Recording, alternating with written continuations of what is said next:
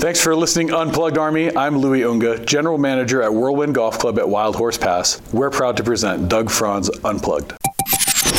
4-minute offense. 4-minute offense. 4 minutes. 4-minute offense. 4-minute offense. Everything you need to know in sports that affects Maricopa County, the state of Arizona, and the world, you get in 4 minutes. We start things off in Columbus, Ohio. The Blue Jackets score in the first 145 of the game. Coyotes win anyway. Arizona wins 3-2. Cooley and Krause scored the tying and go-ahead goals within a 28-second span midway through the third period. Andre Turini, what happened? Oh yeah, that was a tough one. Tough one in schedule-wise, travel-wise, fatigue-wise, emotional-wise. With the win, Yotes are now 1 point ahead of the St. Louis Blues in the final playoff spot. Day off today. Yotes at Winnipeg tomorrow night. Face off 5 o'clock. ASU, a hoops winner, but it was rough. 71-69 versus UMass Lowell. They were down 9 at halftime. They did, however, force 21 turnovers. Jose Perez had 20 points and 4 assists. Frankie Collins, though, big one. 11 points, 8 steals, 5 boards, 3 assists. And those last 2 points were on a driving layup at the end of the game when Bobby Hurley chose not to call a timeout. I like those scenarios, kind of I wouldn't call it a broken play, but you don't give your opponent really a chance to get set, get the defense set. It worked. They now head to Vegas later on next week. They got a Thanksgiving tournament that starts against BYU Thursday night, 10 o'clock. ASU football, they take on number 6 Oregon tomorrow. That kickoff is at home at 2 o'clock. Let's go through the weekend of sports, not only with ASU. Suns start the weekend off tonight. They head to Utah, but they've got 2 games against the Jazz. Bradley Beal is on the trip, expected to start. If he does, it will finally be the first Booker, Bradley, KD actually starting lineup. Tip-off tonight is at 8 o'clock. Tip-off Sunday in Utah is at 6. Same thing, U of A basketball tonight, football over the weekend. They take on Belmont tonight at 9 o'clock. Football is against the defending champion, number 22 Utah Utes. Kickoff against Utah is tomorrow, 12:30. That's the Arizona Cardinals. They're taking on the Houston Texans on the road. Budda Baker, you're going up against the Rookie of the Year. And there's some people that think the MVP, C.J. Stroud. Yeah, I see a great player, great QB, as a rookie, making all the correct checks, making all the correct, adjustments and, getting that ball out, whether it's intermediate, option routes or even deep balls. So, all around great QB. Yeah, that guy's doing it all. Kickoff for that game comes up at 11 o'clock Sunday. NFL last night. Fantasy footballers pay attention. Bengals lose at Baltimore 34-20. Lamar Jackson, nice day. 16-26, 264 yards, 2 touchdowns, no picks, and he ran for 54 yards. But he lost one of his best weapons. Mark Andrews, tight end, potentially season-ending high ankle sprain. Bengals, they lost Joe Burrow to a wrist injury. So 2 premier players going down. Here's what's crazy. Do you realize right now the Houston Texans have the last spot in the playoffs? Yes, the Texans. And finally, Rory McIlroy is playing in the DP World Tour Championship. He steps up on the par 3 13th hole, hits it a little left of the green, and just gently up the hill, semi-blind tee shot. They're only really seeing the top third of the flag.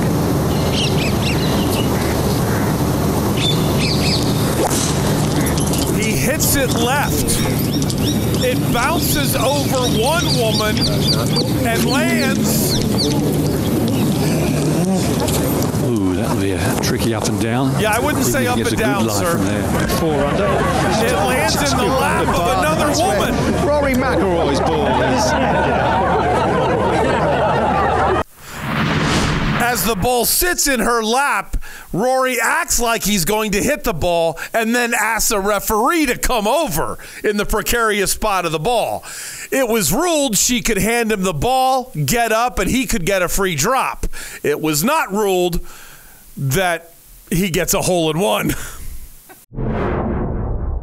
Jackpot, Unplugged Army. I feel like a true commander-in-chief to be able to give you such an unprecedented savings. Go to unplugged@whirlwind.com and check out the new membership club from Whirlwind Golf Club at Wild Horse Pass, Whirlwind Plus. Here's what you get. You sign up for a tee time anytime between now and 5 days from now, and you can save anywhere from a minimum of 30% up to 60% off. Plus 15% off at Civlik, the restaurant, and another 15% off in the pro shop. I'm telling you, you walk into the pro shop, get Bowles a shirt and a hat. You walk over for happy hour with your wife, you might pay for your monthly membership right then and there. It's $34 a month, cancel anytime. Or if you want to save even more, because that equals out to a little more than $400, you can get it for only $299 a year. Whirlwind Plus at Whirlwind Golf Club at Wild Horse Pass. Go to unplugged@whirlwind.com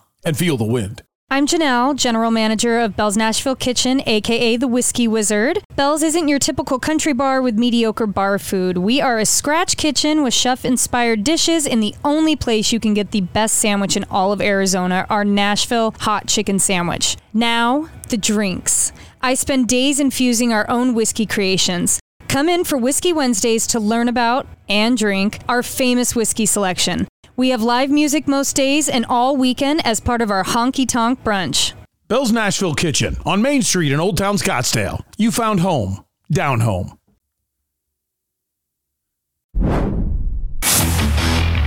Just learned one of the weirdest stats. Shohei Ohtani got the MVP of the AL. Ronald Acuna Jr. got the MVP of the NL. First ever time both leagues had a unanimous winner. But here's what's crazy. Think how bad the Angels have been over the last 10 years. And yet the Angels have won 50% of the MVPs in the last 5 years. Oh my gosh, good morning, good afternoon, and good evening. Whatever it is that why is that so funny? Whatever it is that you've decided to make Doug Franz Unplugged a part of your day, my family greatly appreciates it. My name is Doug Franz, and you have found the only podcast and TV show in the world totally devoted to the coverage of the four major sports franchises of one great American city that drops on your phone and your television every weekday morning. We also cover ASU, U of A, GCU, Rattlers Rising, and the Berg. You didn't think I'd get through it. This is Doug Franz Unplugged, presented by Whirlwind Golf Club at Wild Horse Pass. You could be totally new to the show. That's kind of a running joke with old school members of the Unplugged Army. As I was developing the show, I would start with different intros over that music bed. And if you want to go back like a year and listen to them, they are absolutely hysterical at how bad I was at trying to get it. And then I don't know whether this was an entertaining part for the Unplugged Army or if you always fast forwarded through it, but I would literally spend 3 minutes complaining about my ignorance of being so frustrated that I didn't get it right and then laughing at myself at the same time. So hopefully you were entertained by that. But my stat, think about that.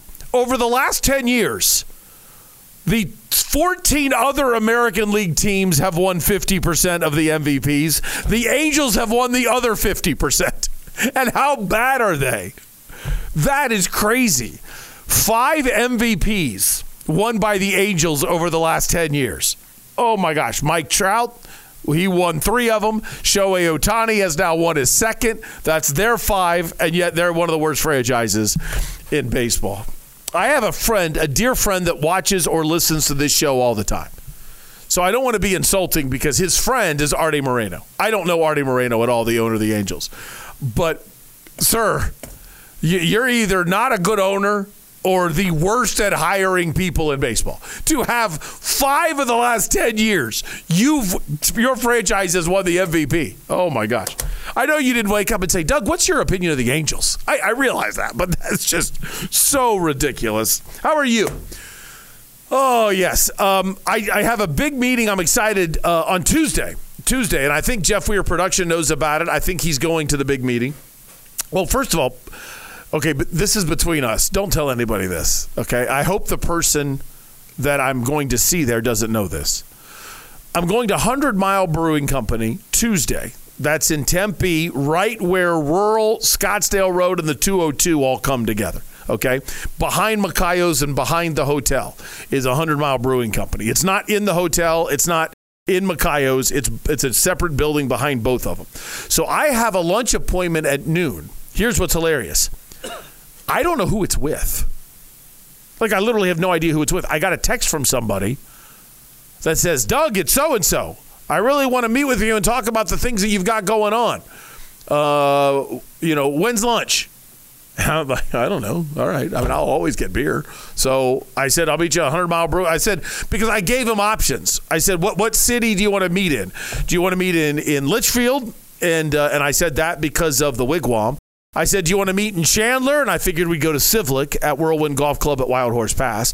Do you want to meet in Tempe? And I'm thinking 100 Mile Brewing Company. Do you want to meet in Scottsdale? And I'm thinking Bell's Nashville Kitchen. Or do you want the other different part of Chandler, Ray and McQueen, and we go to Rosati's? Now, Angel, I love you, but I didn't offer Burrito Express because, I wanted beer. But, man, Burrito Express, could you imagine if you guys had beer? Come on. So, anyway, that was the options, and he chose Tempe, so I'm going to 100 Mile Brewing Company. So I'm meeting with somebody, I don't know who they are, Tuesday at noon. And then Tuesday at 2, that's when Jeff and Izzy and CEO Chris are expected to come by, and we're going to film our new 100 Mile Brewing Company commercial. If you want to be a part of the commercial, just show up. We'll figure out a way. I don't have a script. We'll figure out a way to get you in the spot. So if you want to come over and have a brew, that would be hilarious to have different members of the Unplugged Army there, and we're all doing a toast. Hey! And having a good time. So if you want to be in the commercial, we're filming it Tuesday at 2. You don't have to be there exactly on time, and I have no idea how much standing around you might do. So don't come in and think it'll take 5 minutes. And I promise you I won't leave the split second it's over if I don't have to. No scripts either, by the way. No scripts. No scripts. What I'm going to do this time a little differently. I am going to do my recording where I'm asking different questions to Sue, the owner, but I'm only going to do that audio-wise, and then I'll edit it clean and send it to you guys so you have a voiceover, and then that'll just be a 30-second voiceover, and bam, you can drop it into the spot and make life a lot easier than some of my other crazy ideas that I've had in the past. So they were fun, though. They were fun. We had a lot of fun doing it. Yeah. I'm still hoping. Okay, here's what we're talking about. I had 2 ideas for Burrito Express with the Bourget family. Idea number 1, I thought worked very well, and I think CEO Chris is waiting for me to do something, and I'm kind of like, hey, just put it together. The second idea was a more long form, and I would edit out pieces, parts, and it was a bad idea. And what's really horrible about the idea is CEO Chris probably told me 17 times, I don't think that's going to work. Sure it will. I kept telling him he was wrong. I wasn't even remotely right. Like, there's not even one part of it where you go, oh, Doug, you were right there. No, 30 minutes of video, I didn't get any of it right. So that's all right. So anyway, here's our dilemma. It's still a dilemma. We have not officially decided what are we going to do with Beer Friday. So on Beer Friday, starting in December, it is Beer Friday presented by 100 Mile Brewing Company. And specifically for me, I love the A Mountain Amber Ale. I think A Mountain Amber Ale is the best beer in Phoenix. Now, I admit I'm picky. So for those of you that are beer connoisseurs across the spectrum of beers, I'm not your guy. I can't stand any yellow beer, and I can't stand beer that's got a fruit taste in it. Don't fruit my beer. However, I hate coffee with a passion. So I don't like any stouts at all. Like, don't say, well, you will. No, I won't like it. It tastes like coffee to me. I don't want a stout. Porters, there's a couple I can try, but I don't like anything with the phrase nut brown in it, okay? I like peanuts in beer, but I don't like peanuts in my beer. So I don't want a nut brown ale. So I am amber ales, dark ales, things like that are what I like. So Kit Lifter, Samuel Adams, Boston Lager. I used to like that Rebel IPA from Sam Adams, but some IPAs just taste like kids experimenting with things. So Beer Friday is going to be sponsored by them, but we have Kit Lifter cans, and I don't think they have A Mountain Amber Ale in a can, which means we need to bring in a keg. Well, what am I going to do with a whole keg back here? I mean, obviously, I know what I'm going to do with it, but I'm not going to sit here and drink the whole thing on the show on Friday and then ask the 19-year-old, hey, will you come pick Daddy up from work? Yeah, that's not a great idea. So I got to take the keg home, and I don't have a kegerator. So we'll have to do that. All right. Anyway, so even though they don't sponsor it yet, still, wrong beer, but correct brewery. A Mountain Amber Ale. Don't look at the can. Don't look at the can. A Mountain Amber Ale. Beer Friday. Almost sponsored by 100 Mile Brewing Company. Cheers. Oh, what is this? Oh, look at this. Craft beer. Oh, look at that. Look at that. Brought to you. That's awesome. All right.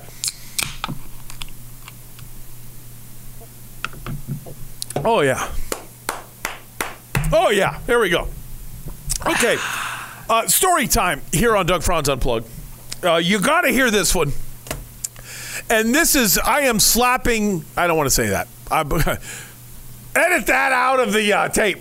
I am mocking Megan Rapinoe right to her face. Right to her face. For those of you who haven't heard the story, and I have not brought this up because I love my religion deeply. I realize there's flaws. I realize human beings screw up religion, okay, all the time. But I am a deeply religious person. I don't want to dump that on you.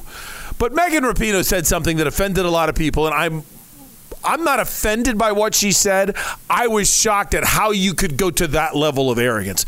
But just so you understand very quickly, she got injured in the last ever game of her career at the NWSL in the championship of the game. And then she said, this is proof there is no God because she got hurt. And it's like, you're that arrogant to think that God tried to do something bad to you, number one. If he was doing something bad to you, how do you not think you deserve it? And at the same time, how does that prove that you're that arrogant that you're thinking, well, God would never let Megan Rapinoe get hurt? I mean, it was just a ridiculous statement. It doesn't matter whether you're the biggest atheist in the world or whether you're the Pope, okay? It doesn't matter where you are on the God spectrum. To actually think like that is one of the most arrogant things I've ever heard. Bad thing happens to me, that means it proves there's no God. Well, to me, God proved himself last night. That the second you get selfish, bam!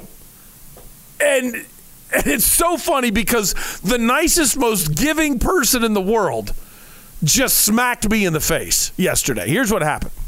There is, in the Catholic religion, you have young men that are following the path of becoming a priest. So those are called seminarians.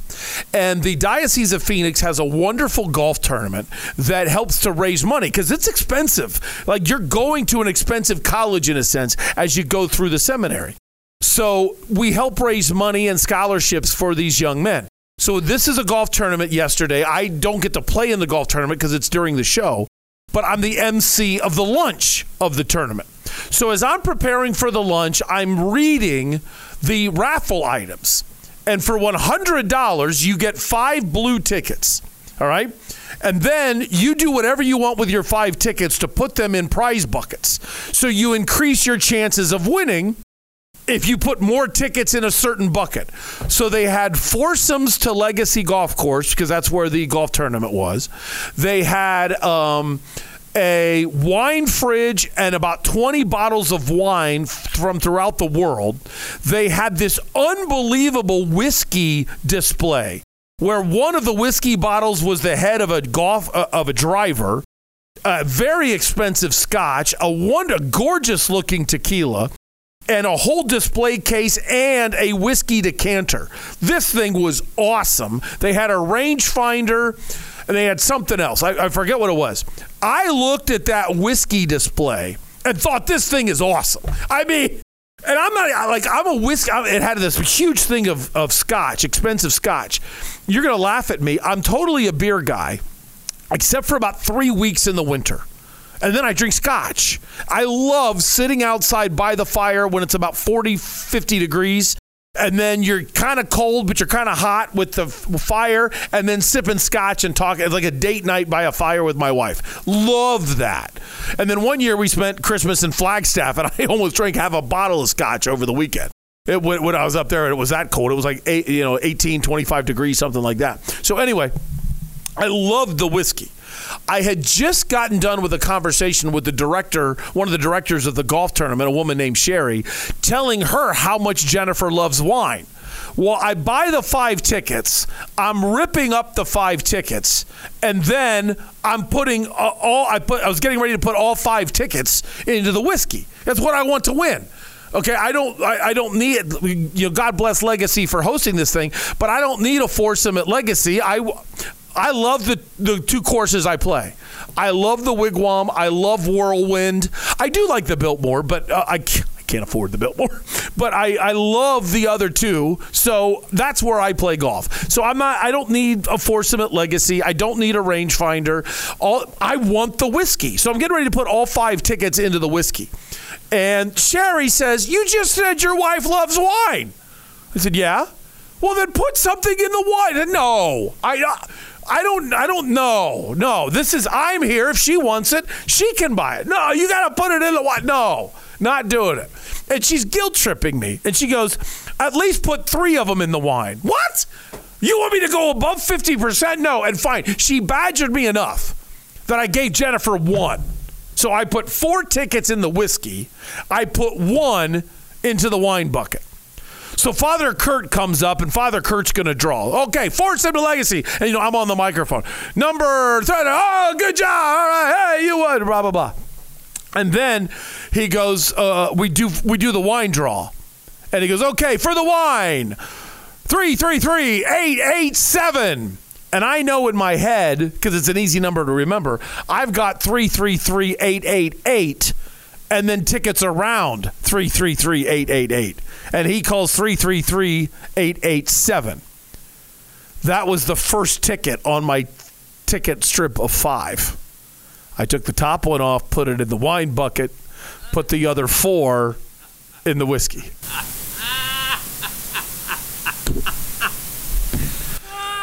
When they drew the whiskey, none of my 4 tickets were chosen. I won a wine fridge and 20 bottles of wine. I mean, is there ever a moment in your life where God is saying, you could have had 20 tickets in your little whiskey bucket, and as nice as your wife is, I gave you the gift of this wonderful woman, and you wouldn't give her more tickets? Here you go, tough guy. That's great. Now, it gets worse. There's no way with today's interest rates I can afford a kitchen redo. That wine fridge does not fit in the kitchen. The only place it fits, and is this the most Catholic thing you've ever heard? The only place it fits is in our Jesus room. When you walk into our house, the very front room to your right is the Jesus room. It's also a music room. The 1800s piano is in there. My daughter's viola is always laying on the floor somewhere in there. I don't know if my other daughter's drums are still in there. Basically, I'm not being a very good Catholic because I don't go in the Jesus room a lot. I should do that. Now I just realized I got a hole in my life. But I walk in, and now we look around, and that's the only place for this to go. So right when you walk in, there's a wine fridge with 20 gorgeous bottles of wine in it. It looks awesome. Well, just think you could go to church and have communion, and then you could come home and have communion again. Yeah, thank you. It's crazy that I have this when I didn't want to win. I want the whiskey. So then, needless to say, I went to bed early last night, just so you know, because my wife loves me. So that was my evening with, and she's just so happy with this wine, just so happy. And I'm like, man, this stinks. I never win anything, and now when I win, it's exactly what I didn't want. And I only put that ticket in there. Like, if that's the winning ticket, maybe that number would have been drawn for the whiskey. That was the ticket. So thanks, Father Kurt, for costing me a kitchen remodel. All right. I planned on telling you that story in about 2 or 3 minutes. That was about 10 minutes. So I better get moving here. Sound credits today. We've got Buddha Baker from azcardinals.com. We got Bobby Hurley from the Sun Devil Source. Thank you, Chris Cartman, for Hurley Sound. We have... Let's see, what else did I don't even remember. Oh, we have Andre Turini from Coyotes PR department. And I think that's it. Rory was from the DP World Tour Sky Sports feed. Skynet. Yes. Sarah Connor is the producer of Skynet, if you're wondering. I think that's it. I think I got everything. All right. Did anybody want to do a talk show? Let's roll. Doug's Big One. Doug's Big One today, it's a short one, but it really is my number one opinion. And even though I'm not a Cardinals fan, I am a Cardinals supporter. I want you to be happy, but I'm tipping my cap today to the Houston Texans. With the Bengals loss last night, the Houston Texans are now officially the 7th seed. Now, granted, we still have all the way until January to play football. But the Texans are 5-4, and they have the last playoff spot. And I am not a fan of Cal McNair, their owner, as a person. I'm not a fan of how they've run that franchise for such a long time. But I got to tell you, as we sit here today, I can't be more thrilled for two people and mock everybody else in the NFL. Head coach DeMeco Ryans and quarterback C.J. Stroud. Head coach DeMeco Ryans was probably qualified to be a head coach about 3 years ago. I pray to my Lord and Savior that it was not racism that took this long for him to get the job. All right? I hope it wasn't. But whether it was or it wasn't, I still mock most of the other 31 teams. Not all of them. I mean, there's a couple guys you're not going to fire. But for DeMeco Ryans to be where he is right now, and yes, it's 9 games into his NFL head coaching career, man, he could stink the rest of the way. But for him to be where he is, it is so funny compared to everybody else that thought I had a better option of hiring somebody else.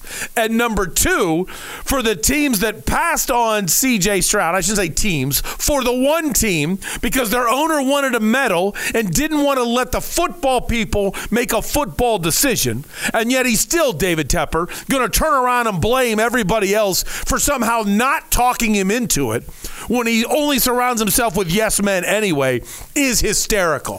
So let me say how much joy is in my... I'm sorry to you, Bryce. I'm sorry that I'm saying this. But how much joy is in my heart with every Carolina loss, not because of the Carolina people, not because of Frank Reich, not because of Young, but because of David Tepper. And then I look at DeMeco Ryans and C.J. Stroud, knowing there's a lot of people that didn't believe in you, and you have done nothing but keep your head down, your mouth shut, and outwork everybody. That's awesome. Congratulations to both of you. Cheers on a Beer Friday to C.J. Stroud and DeMeco Ryans. All right. Number 2, opinion. When am I going to stop saying all right every single time I'm ready to change subjects?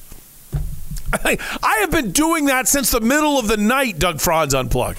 That crutch has got to go away. I mean, let's make an adjustment, tough guy. Let's go. Sorry that I'm talking to myself. Okay, coming up next, but you don't have to play the music yet. Oh, you did, so keep it going. That's awesome. Jeff Weir Production. This was going to be a long tease, but I would rather you get fired up and hammer those things fast, so I'm okay with that. But coming up is going to be the last installment of the Ron Minegar Chronicles, which was never the name, and it's not a good name, but I just started having a little bit of fun with it. The former COO of the Arizona Cardinals has been amazing all week long. And we have taken so many different things, and if you have not listened to all of them, I totally think this is worth it. Even if you have nothing to do with the Cardinals, even if you're in the NFL working for another team, there's so much to learn about what has gone on in the past and potentially what could happen in the future. Day one is for all of us. If you have an alcohol problem, and I realize you might think this is hypocritical on Beer Friday, I don't think it is, because I've totally taught my children how to respect alcohol, and I am extremely careful about whether or not I'm driving home from any time I'm having beer, and making sure my alcohol intake is 1 beer an hour or less before I'm getting behind a wheel, things like that. And I've told you about my very interesting story with police officers, and if I haven't, next time you and I get a beer, I'll repeat the story. But it is very powerful in teaching you the lessons. Well, Ron Minegar had a terrible DUI. And I understand that it affects his credibility, and some people thought he was a disgruntled employee before he talked about the Cardinals. So Monday's show was about overcoming alcoholism and establishing his credibility. So if you believe he's just a drunk, or if you believe he's just some disgruntled employee blasting his old owner, listen to Monday's show or view Monday's show so you can see Ron Minegar in the face here on WTSMTV.com. Listen to it. The podcast is on Apple, Google, Spotify, Amazon. But this is kind of one of those things you might want to look the man in the eye, and you can do that on WTSMTV.com. As long as you are a basic member, you can watch the replays on demand. Tuesday's show, we dove more deeply into the situations that led up to their relationship deteriorating between Michael Bidwill and Ron Minegar, his COO. Wednesday, heavy day as it relates to the whole reason why we talked to him. Terry McDonough has filed an arbitration complaint with the NFL against Michael Bidwill, accusing him of dramatically affecting his career because Terry McDonough refused to take part in a burner phone scandal that was meant to circumvent the Steve Keim suspension. Cardinals, on their point, say, yes, the burner phones happened, but Michael didn't direct it, and as soon as Michael found out about it, Michael put a stop to it. We pretty well exposed what I believe is the dishonesty in that statement. That's an opinionated statement by me on Wednesday's show. Yesterday was about the culture of the Arizona Cardinals business office and one situation with one woman in a horrible tissue incident. You think I'm joking. Wait till you hear that on Thursday if you haven't heard it. And the culture of an in-house survey. Coming up next is now the future. It's a little more of Ron Minegar discussing what does it take for the Cardinals to become a sustained winner in the NFL. We look through past problems and look ahead to the future. That's coming up next. There you go, Jeff Weir Production.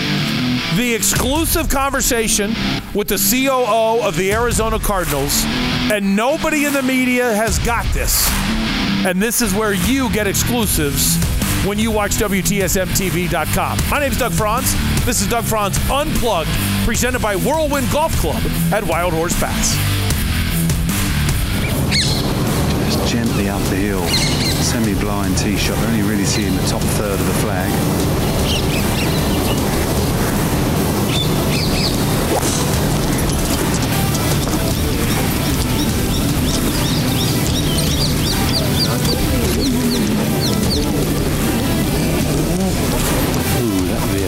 Up and down, even if he gets a good lie from there. 4 under, 2 under par. That's where Rory McIlroy's ball is. So in the Franz household, we have an air conditioning unit, an air scrubber, a reverse osmosis system, and a tankless water heater, all purchased from Parker & Sons. Why? Well, number one, because we trust them. We got to know Parker & Sons about 6 months into living in Phoenix, and they've showed up on time, got it right the first time, and treated us great every single time. So why would we go anywhere else? The other thing I like is some of the products have even saved us money. The reverse osmosis system gives us bottle quality water from a tap. And then the tankless water heater, I can't even imagine how much money it has saved us. We never run out of hot water, even on holidays when people are coming in to visit. And it doesn't heat up water and then just let it sit in a tank. It only heats it up as we use it. So we only use the electricity when we need it. And our air scrubber takes allergens and bacteria out of the air, which has just been a dream for my wife and my youngest daughter, who have some pretty heavy allergies. Call 602-2-REPAIR to learn about these products. That's 602, the number 2, then REPAIR for Parker & Sons. Rosati Sports Pub in Chandler. It's on Ray and McQueen. Sounds like a sports bar. What's the difference? You walk in and they actually have games on TV with the sound on. How many times do you walk into a supposed sports bar and they've got loud music on or somebody playing live or some kind of trivia game going on and you're there to watch the game? If you're like me, a simple guy, give me my pizza, give me my wings, give me my cold beer, and make sure I can hear the Suns and D-backs, then you want Rosati Sports Pub in Chandler. All members of the Unplugged Army, welcome. Rosati Sports Pub. Give me the game. You gave a stat a little while ago that was a little surprising, and I have not done an independent verification of this, but I trust you, that the winning percentage of the St. Louis Cardinals is higher than the winning percentage of the quote-unquote Glendale Cardinals. Yeah. And you know why I'm being specific. Yeah. They had very unfortunate situations once they moved. It's very difficult to succeed at Sun Devil Stadium. Yep. So I'm not talking about that. But we were told as a fan base, build that stadium, and the Cardinals are going to be able to compete and be what we hoped for. Granted, we're fans. Yep. Perennial winners, Yep. or at least sustained success. And to hear you say a factual statement of 48% St. Louis Cardinals, 47% winning percentage Glendale Cardinals is kind of a punch in the face. Yeah. And as you mentioned, not enough maybe stand up and say an opinion people that are in the building. Does that affect winning? Why? I think it why does. don't the Arizona Cardinals win? Well, I think it does, but I think that's that's probably much further down the waterfall, in terms of importance. I think it's something. I think that's the start of the waterfall. Yeah. Well, the reality is you did a great interview the other day with Bobby Dooley, right?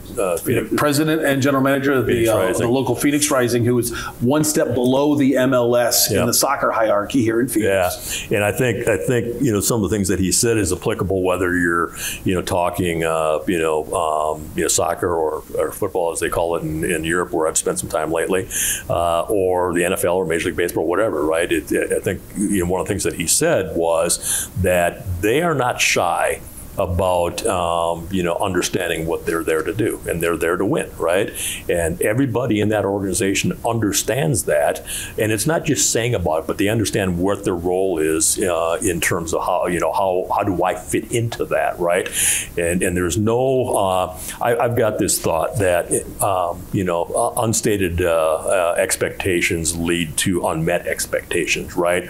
And I'll even go back to the situation with Terry McDonough, in my view, completely unfair to Terry, because once Steve was suspended, in my view, what should have happened is Michael should have pulled Terry aside and said, okay, in Steve's absence, here's the things I need from you. Here's what I expect from you.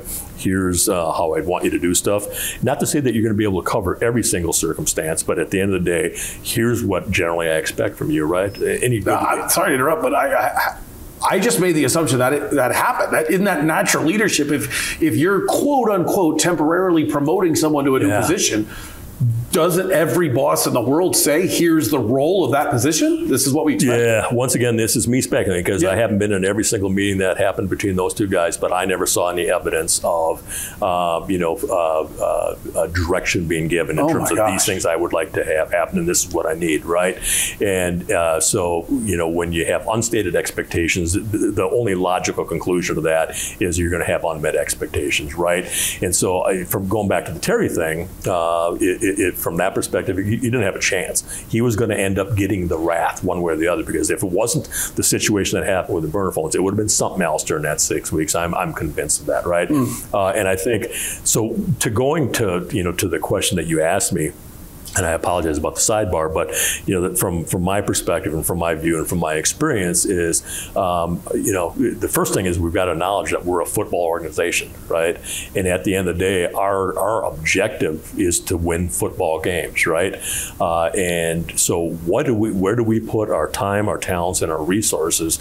Where are we spending that in order to make sure that we are accomplishing our stated number one objective of being a winning football team, right? You let them know what you make the statement, and it can't be, okay, you stand up at a podium every 5 years and say, we're committed to winning. You got to say it. You got to express that. Show everybody how they fit into that.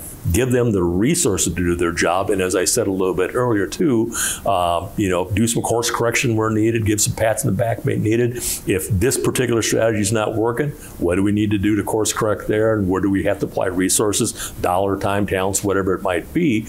And if it's not working, then you've got to make changes, right? But at the end of the day, when you're 48% for 24 years in St. Louis. You're 35%, I think I'm right on this, for the years that the club was in Sun Devil, which is a circumstance. I guess you could argue should never have made the move without, Totally agree. But I don't know what the circumstances were there, so I'm going to give benefit of the doubt there. But it was a 35% club, and now, I stated this in my resignation letter, we're 47%, right? And not only are we having the same lack of success on the field, but our culture sucks, right? And so why can't we be in a position where we hire really talented people, which we have, and the club has, let them know what their jobs are clearly, define what those roles are, give them every resource they need to be successful. As I said, give them some pats on the backs when they've done a great job, which happens a lot. Not the pats on the back, but they're doing a great job. There's some really talented people in that building to this day, tons of them. And but at the end of the day, we can sit, and guys like me can sit here and preach this all the time. We put together a 100-page, kind of a strategic plan every year. 2 days before I got my my separation agreement, it turned into 2021, and it wasn't just me sitting on some on some tower somewhere, getting manna from heaven, putting our plan together. We worked with every single one of our department heads, and everybody was involved with that process, right? Which I think is a good process. So let me be sure. You turned in, you told them, here's my letter to, let's talk about whether or not I should resign. That had happened months before, yeah. And then you turned in the 100-page plan of how to get better as an organization. And then you get the separation agreement. Well, is that the order? Yeah, but there's nothing wrong with that. The reality is that, I just find it humorous. Yeah. Oh, thank you for your contribution of how we're going to get better this year, and goodbye. Well, I was getting paid, so I still had to do my job, right? Yeah, so, it was, I don't have any issues with that at all. That was my obligation to do my, continue to do my job, right? But anyway, the 100 pages. Yeah, but in there, the reality is that if we don't over time, aren't successful in doing the things that we said we were going to do, then how about let's look in the mirror and say, okay, maybe it's not these guys, maybe it's me, right? And when you have a history of lack of success, I think there needs to be some internal soul searching. I will tell you this from my own perspective. I know I didn't accomplish all the things that I had hoped we would accomplish, or we didn't accomplish them when I was there. I remember, like a matter of fact, the 2020 plan that we put together was a look forward, but there was a front part of it, if I remember right, was looking back as to what we said our stated objective was in 2010. And in 2010, we kind of did a 10-year look forward, and not only in terms of revenue, targets and things like that, but also what we wanted to do more from a football perspective. Sustained success was the phrase that we talked about all the time. We have to sustain success, and we were fortunate where, under Wiz, we had the Super Bowl run, a hot hand to Kurt, and Fitzy. I heard you talk about Fitzy the other day, and I want to come back to that in a minute here too. And then we had some success with Bruce, and we weren't able to build upon that and sustain it. And it wasn't, in my view anyway, it wasn't because Wiz suddenly became a poor coach or BA. It was more of I think decisions that are made at the top in terms of how do I say this? I think there's a comfort level that comes with owning an NFL club, right? Even if you don't have success, you're going to have league revenues coming in, right? And while we can say we want to win, are you backing that up with putting everything into the pile, saying let's chase this thing? And I'm not talking about doing short-term stupid decisions. You've got to make these decisions, and it's a series of little decisions sometimes that lead into a big result. So I know I'm rambling a little bit, but it's got to be you just gotta you can't just say you're committed to winning. You have to actually go out and prove it and do it. Of course, the man wants to win. Yeah, but in your opinion, is he committed to the sacrifices it takes to win? Like for me, giving an example, I spent 5 years of my radio career in the SEC in Huntsville, Alabama. Yep. I have seen commitment to winning in the SEC. Yep. Some of the money that's being spent on Big Ten facilities. Yep. I actually have a strange theory. There are SEC players, Big Ten players, that come from college football to the Arizona Cardinals, and they step down in facilities. Sure. Well, let's talk about that. Okay. So, am I right? Is that good speculation? Like, what is that a Super Bowl winning facility? I hate to admit that you're right, but I think you are. So there's always 5 or 6 things that I thought were decisions that an organization has to make, and maybe not decisions, but areas that you have to be really mindful of if you're gonna have it. The first one, for me is, and unfortunately this was reported about, a while back, early this spring, the NFLPA, poll that came out where, the Cardinals and us were poorly graded for all those kind of things. And from my perspective, this is a players' league, right? And the players are one of the most critical element as to whether we're going to have success on the field or not, right? So everything that they come into contact with our organization ought to be first class, and you maybe even have to overplay that a little bit when you're a club that organizationally has been perceived as not being that way for years, right? So there are some things that I think you probably could do if you spent the time and the energy, even at the existing facility. It's funny you say this. I was stopping you only because earlier in our conversation, you talked about you leaving Anaheim, and it was Michael that kind of helped convince you that the reputation of the cheap Arizona Cardinals was going away. Before you got there was a player named Mark May, Super Bowl winning offensive lineman for the Washington, at the time called Redskins. And he talks about after practice, the water was free, but you had to pay for the Gatorade. And I remember thinking, there's no way that's true. I'm not trying to call Mark a liar, but I just always thought there's no way that's true. And then you just mentioned it. For those of you that might not know, the NFLPA issued a survey that was anonymous in which they rated every NFL team in certain areas. And there was one aspect of that story that I'll never forget. It was 31 teams will make a to-go dinner for their players.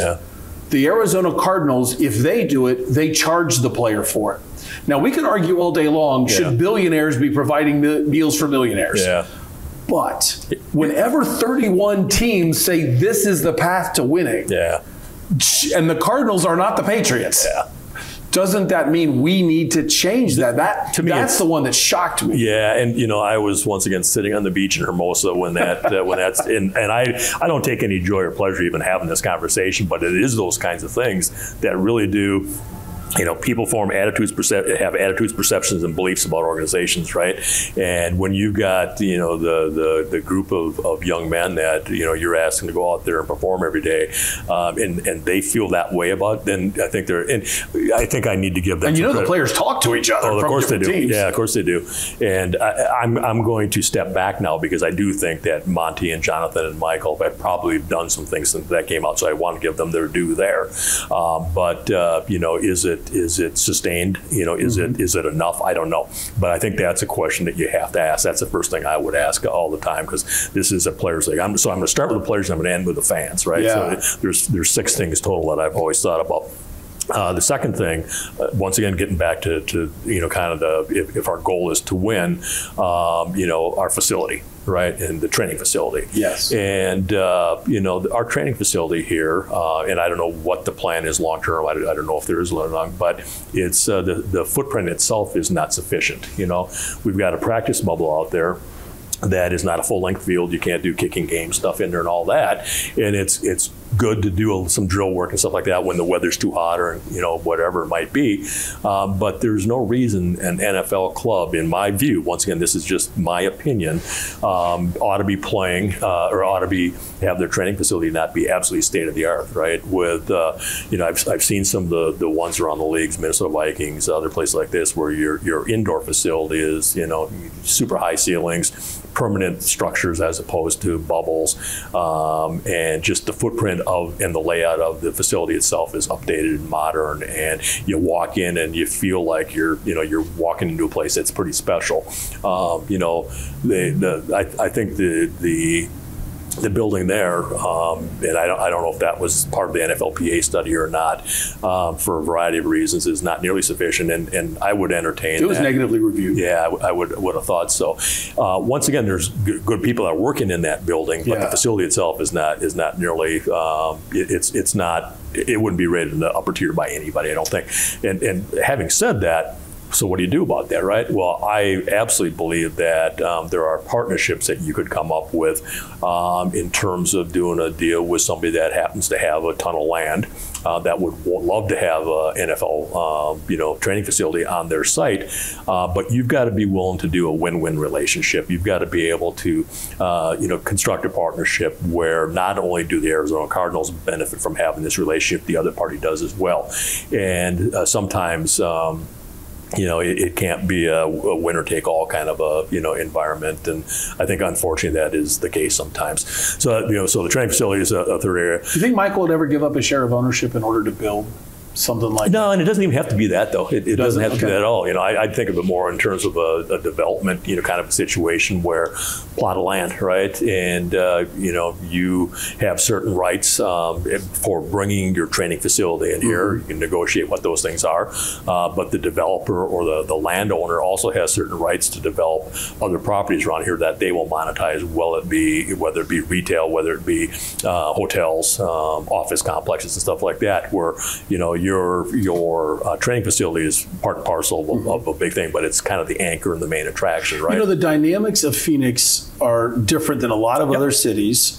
Being a West Side person, I say that there's this phrase of East Coast bias when it comes to the country. Well, there's East Side bias here. West Siders will drive to the East Side anytime. East Siders flip out if they have to come anywhere past Central, and they go crazy. But do you think the Cardinals missed an opportunity that once they made the decision to come to Glendale, with all of that land, why not a training facility there? Why not new developments? Why not like the Atlanta Braves, the whole Battery Park area?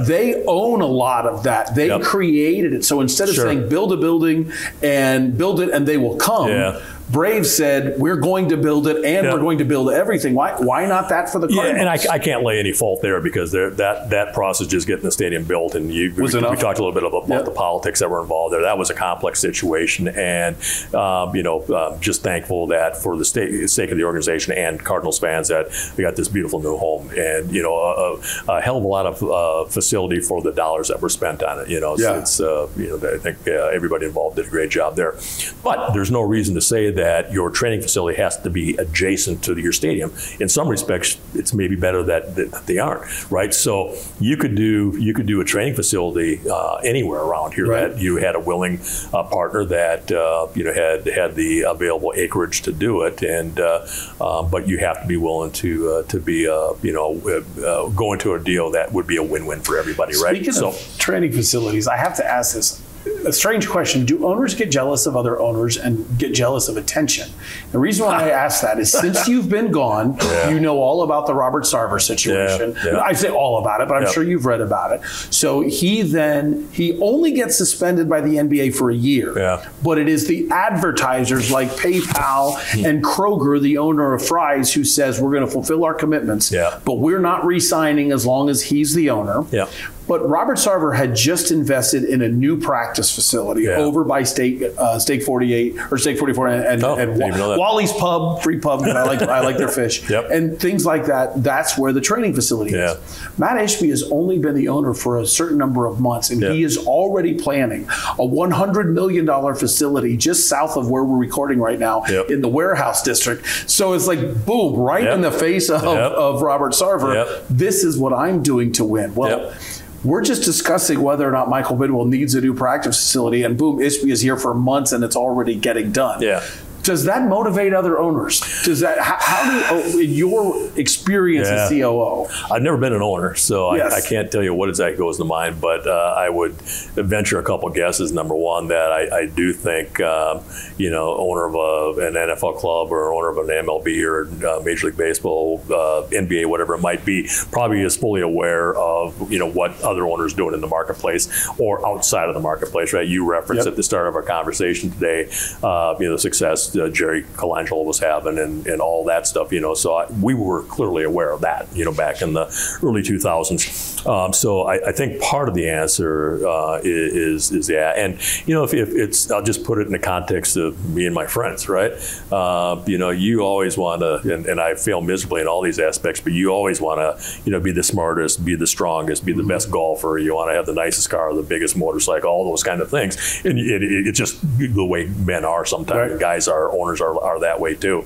But I don't know if that's the driving force. But I do think, for example, in our league, you see owners like Jerry Jones that gets a ton of the attention, and I don't mean this as a criticism, but I have noticed that I don't know if that's happened organically, here in town, and I do know that there's a very, it looks like anyway, a concentrated effort to make sure that Michael's front and center on an awful lot of stories and videos that come out on club-owned broadcast properties. And I'm not saying there's anything wrong with that necessarily, but I guess I would say that at the end of the day, it's the two groups you really need to be aware of are your players, and then your fans. And so I'd put the focus there and less on the owner. Did you ever feel like the focus was there when you were there, as much as you tried to make it on players and fans? Yeah, I think there were periods of time where we had some success with that. Like I referenced 2014, 2015, kind of that area. Bruce was here. I think the wealth was getting spread, probably appropriate at that point in time. BA, has a compelling personality, and so he got his attention. Certainly an owner deserves a portion of it. I think our players got quite a little bit back then, and our fans were feeling good about themselves. You want them to, because at the end of the day, that's what this is all about, right? We don't have anything, whether you're on the player side, the management side, or you're working at the stadium on game day, if the players, aren't front and center on this thing. That's what made this game great. So, and then going back to just the other things I'll just go over real quickly is I'd want to make sure that, we've got the best player personnel department, the top 3 or 4 in the league. And I don't know who's there anymore. There's always been some talented people in the building. Once again, not only talented people, but people that are willing to stand up and fight for their position, their feeling on a player. That's a tough business, man. But would you feel the investment from Michael was there, for an example, player personnel? Yeah. I don't know how many scouts the Patriots have, the Packers have, but the organizations that we say here are winning organizations. I don't want to go as difficult as IT staff, but ticket sales, office people. Great question. The human beings. Do the Cardinals compete manpower-wise well with whoever you would say, I respect this organization. So whoever in the mind of Ron Minegar is a well-run NFL team. Do the Cardinals invest in the people, the sheer numbers of people, in a way that contributes to winning? That's a great question. And I can't answer to now because I haven't sat down and looked at the media guide to see who's there, both on the football side and on the business side. I don't know that. All I can speak to is my 20 years there. And I know it's a pretty good sample size. Yeah, it's decent. Yeah, I know we were undersized, and the NFL is a different animal now than it was in 2000 when I first got here. But even then, we were undersized, and that might have been a direct reflection of we were tenants at ASU. So there's a lot of factors that go on that. Social media. So to be fair, to go from 2006 until your resignation. Yeah. So the way so I mentioned earlier, we put together a strategic plan every year, right? And one of the things that I had our group do each year was they would basically do an assessment and evaluation as to specific to their department, okay? Whether it was marketing or ticket sales or sponsorship sales or activation, any one of the departments we have, broadcast, social media, whatever it might be, we would have them do an assessment. And we would have them pick, here's the people here's ranked 1, 2, 3, 4, and 5, their opinion of the best NFL clubs in the organization. And then a self-rank, so there'd be 6 columns in this thing, right? And we rank ourselves our department head ranks themselves, their department number 6 in the NFL, or number 3, or number 14, whatever it might be, right? And so once we identified who those clubs were that we thought were doing a really good job, we would do a fairly deep dive relative to, what were the initiatives that they were doing, that they were having success with, what was working, wasn't working. And then also one of the elements was, I think it was a separate page on each one of these areas, departments, was, okay, how many employees, and we'd break it down by, within a marketing department, X amount of people doing this, X amount of people doing that kind of a thing. So right? in a sense, the Eagles have this many people in ticket offices, and Cardinals have this many. Yeah, so Eagles are a great example because the Eagles, the Vikings, and a lot of clubs on the business side anyway would show up an awful lot because they were doing some things that we perceived to be the right way. And you were normally lacking? No, I won't ever see it that way. But first of all, I'll put the talent, level of people in that building against anybody in the NFL. I truly will, and that includes folks that have come in since I've left. I think they do some good work there. But as you said, differing opinions means more people. Sure. And it sounds like the thing I would say, the numbers. The thing I would say to you specifically about the numbers is, and once again, this is solely on the basis of the business side of the operation. I did take a look years ago at kind of how we were structured player personnel, just in terms of sheer numbers and stuff like that, and that's a completely different conversation. But here I remember, and I may be off on my numbers, but let's just say, for sake of argument, that the evaluation we did once again amongst the top 5, let's just say that across all the departments on the business side, they averaged 150 employees, right? We were probably closer to the 100 range, right? Now, that doesn't mean we were 50 people less than the average club, necessarily. It might not mean that it's a complete apples to apples comparison, necessarily. And it might not mean that, okay, we could hire more bodies, but if they're not talented and if we don't have a place to put them, But what we would make a collective decision as to, okay, here's what we need to push for, right? So if we were going to build our social media group or our activation group or our sales departments, we would be strategic about how many headcounts we were looking to add and stuff like that. So I think we, and I'm guessing they still do, take a little bit of pride in the successes that they have on the business side are done knowing that perhaps they aren't staffed as fully as some of the other clubs that might be, from our ranking, top 5 clubs in that specific area. The 6 things I always, kind of look at in terms of us being successful, organization on the field and being committed to that is, number 1, just the player amenities, and we've talked a little bit about that, but, everything that the players touch when they walk into that building has got to be first class, right? And, literally keeping up with the Joneses in some respects of the word, right? Number 2, our training facility, that ought to be in the top 4, 5, 6 in the league, and it's not. That's just a statement of fact, and I don't think anybody would dispute that internally or externally. And there's ways to go about doing that, but I think it has to be part of a win-win partnership, perhaps with a developer or something like that. From the third perspective is, and I think Monty and the group over there has taken some steps here, but doing honest evaluation each year where we are from a player personnel perspective.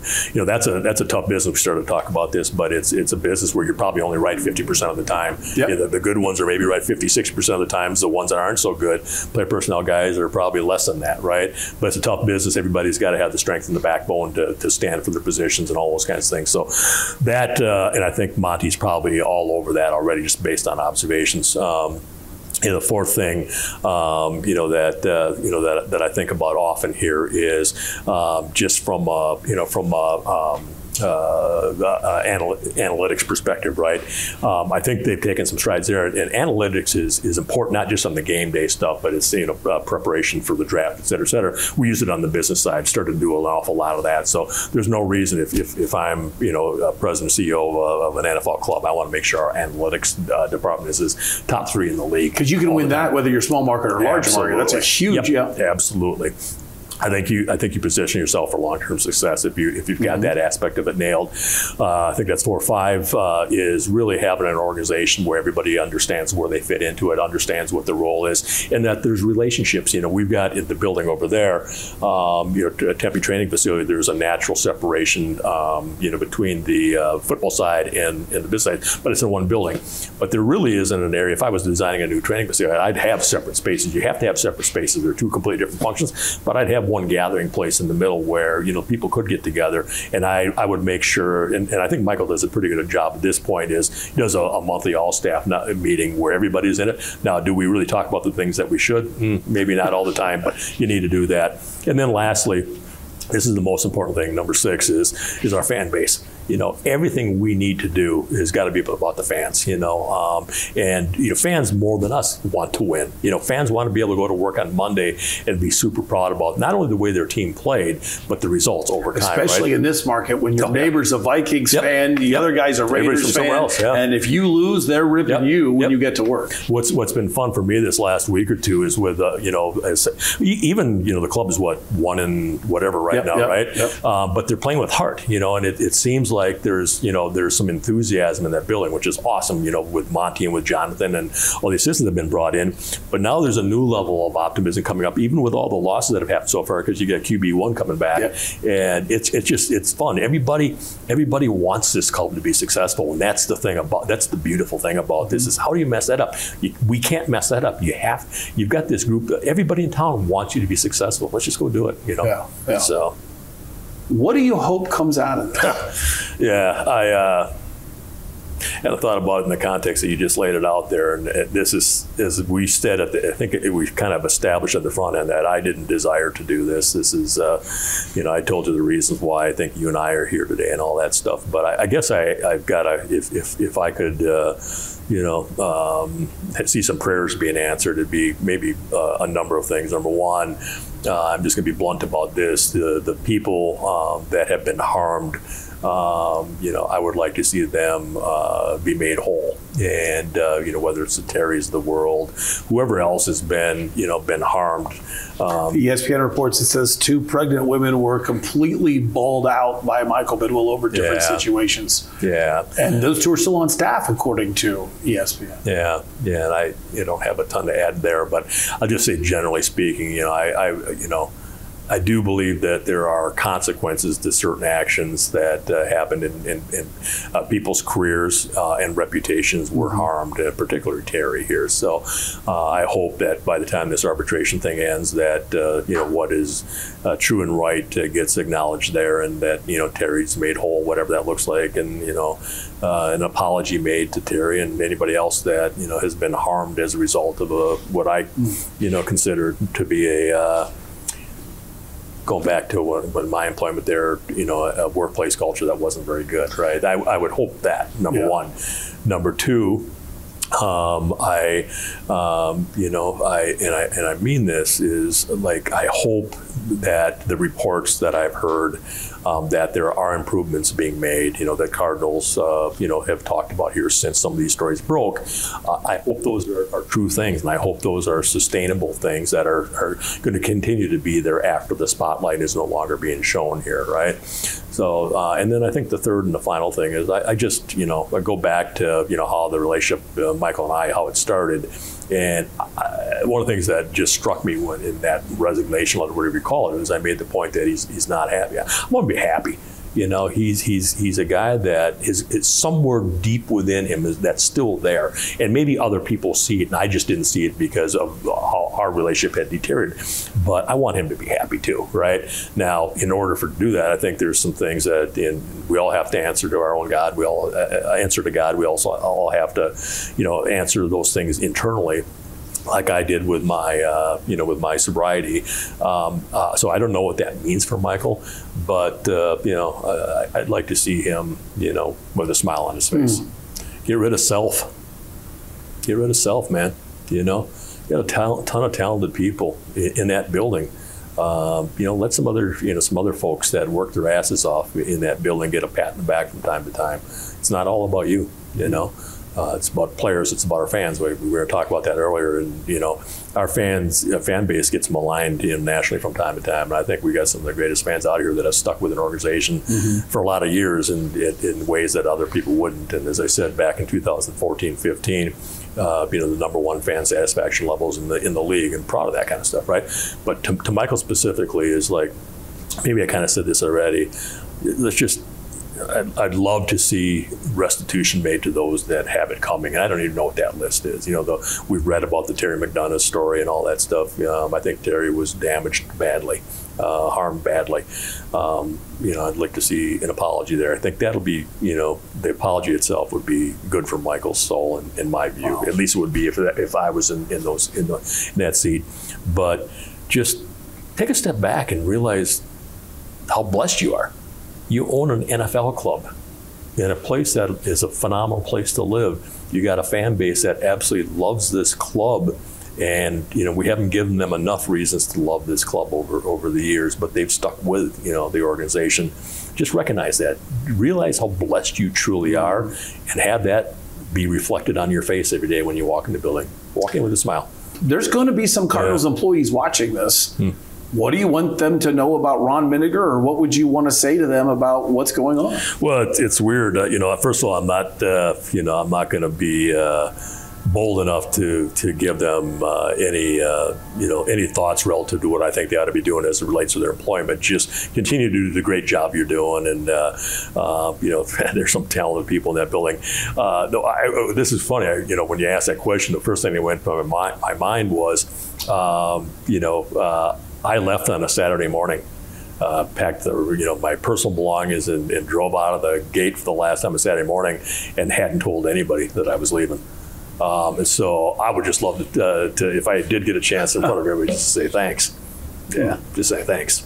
Since you never got to say goodbye to the staff, you never got to say goodbye to the fans either. Nor should I have, because the fans don't necessarily know who I am and didn't have a ton of interaction with me. But I will say this, one of the things that was really cool to see happen from 2000, to when I left in 2020 was.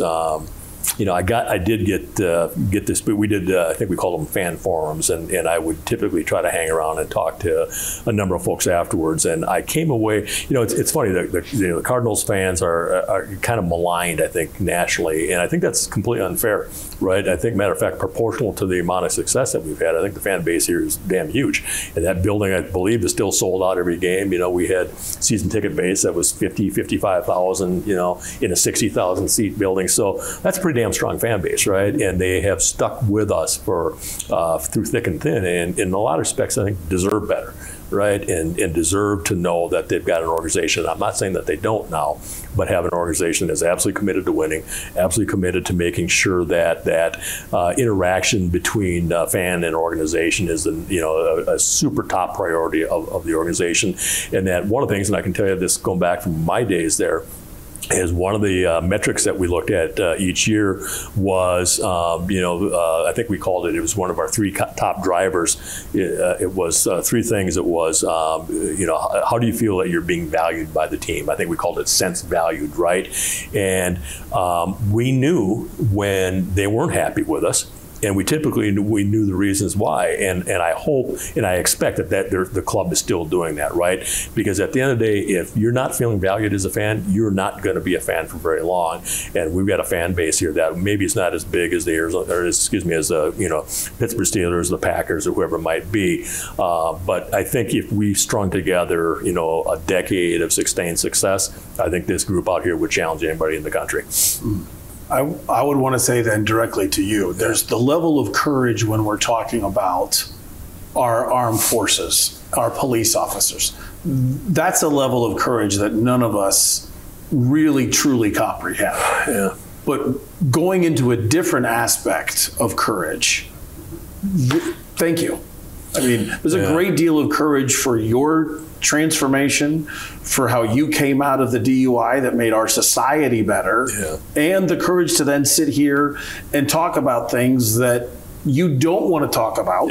Neither of us know the ramifications of this conversation as we're having it, but your will to do it under the mindset of for the people that are in that building, and really for all of us as fans, because we're a better city if our football team does better. And if people feel more engaged in the office, that could translate to win. So this was courageous of you. Well, so thank you. The courageous thing I think is probably a step or two or three too far, but I think that's the one thing that I've learned on the journey this last 5 years is I have to have a willingness to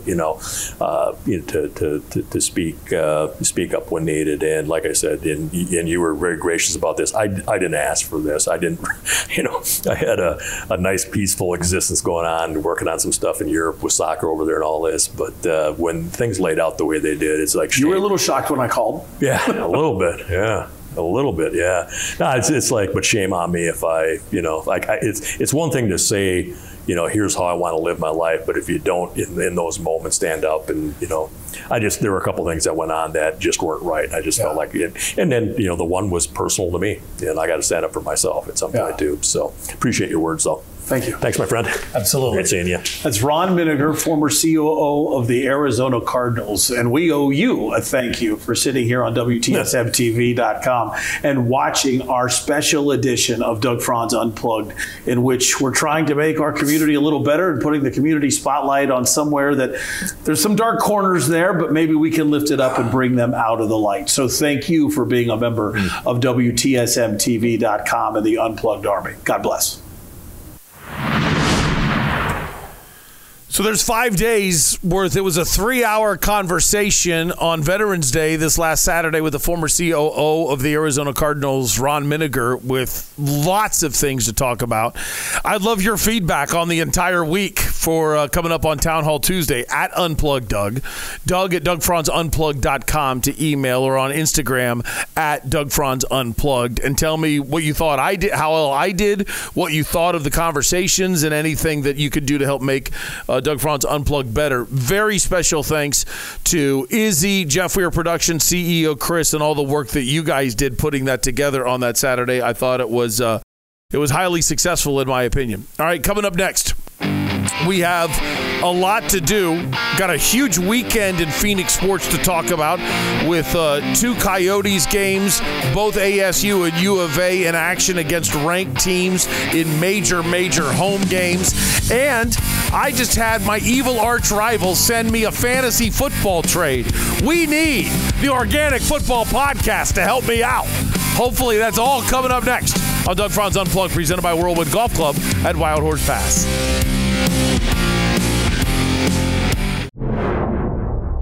Burrito Express started with my father about 25 years ago. He got laid off and decided that he needed to do something to provide for his family. My brother and I were older teens, 17, 18-year-old, and I'm going to do a trial out of my house. So literally, we decided we're going to start out of his house. So we delivered menus in a square mile area, literally started delivering burritos out of our home in Mesa, Arizona. And after about a month, he said, let's do this. Went and found his first location, and believe it or not, that's how it started. We started with one location back in 1995. Now we're where we are now. It's big, it's juicy, it's meaty. Get your burrito at Burrito Express.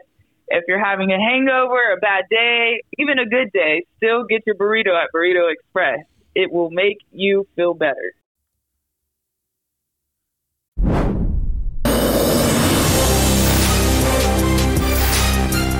Man, I really, again, appreciate, sorry to go back to something I already said, but I really appreciate Ron Minegar's time. I went through some thank yous there, and I didn't just say, thank you, Ron Minegar. And it was like I said at the end, I want to carefully use the word courage. You know what I mean? Because none of us rank with our police getting up every day and going to work full well knowing that could be their last day. Then there is the first responders across the board. And then, of course, I hope I've done a good job supporting our military, at least verbally. And I know I've done some things behind the scenes for what those. I mean, there's courage. The famous story of everybody else is running down the stairs, firefighters are going up, things like that. But if we remove that element of courage and it's just sticking your neck out and doing something you're really uncomfortable doing, but you think it's the right decision, that's courageous too. And so I put Ron Minegar in that category for coming out and doing that And I want to tell you something. I don't think this is off the record, but I want to tell you something behind the scenes from Ron. When I approached him about doing this and wanting that long form of a conversation, that detailed of a conversation, and I was very blunt and said, and I'm going to go after your credibility in the beginning because that's the only way to establish your credibility. So you, as a member of the Unplugged Army, get to look at him in the eye if you're watching on WTSMTV.com, or at least hear the way he responds to each question to show, are his words that are coming later about the Cardinals something for you to believe in? I was going to ask him questions about his sobriety. And what struck me as the most important thing to him in that entire conversation was two things, and two things only that were important to him. He claimed multiple times, I don't want this to be a hit piece on Michael Bidwill. And number two, he said, I want to defend the people that work in that building. And I want to help by possibly my words pushing more change and pushing less of a toxic environment. And neither of us have worked for the Cardinals either in my life or him in the last 3 years to really know whether the things the Cardinals say recently, hey, we've implemented these changes, it's a much different place. They say that, and sometimes statements like that are true in certain businesses, and sometimes they're basically full of crap, and it's all a PR stunt. And when you look at the drastic, ridiculous, unprofessional, and in my opinion, dishonest PR stunt that organization tried to pull about 7, 8, 9 months ago, back in April, after the Terry McDonough arbitration filing, I don't know whether to believe him or not, but I still give Ron Minegar an awful lot of courage points for standing up and doing that, thinking maybe I can help the people that worked so hard underneath me when I used to work there. So he spent 20 years there. He spent 20 years there, 2000. A lot of relationships. Remember to count the zero, Jeff, we were production. Everybody forgets to count the zero when you're doing the math. So 2000 all the way to the end of 2019. You're right. I have a lot of respect for him. And I realize that's a difficult subject for us to talk about. I mean, here's a man that we're lucky as a society he didn't hurt anybody. He admitted in other occasions multiple times that he believes now that he probably drove drunk.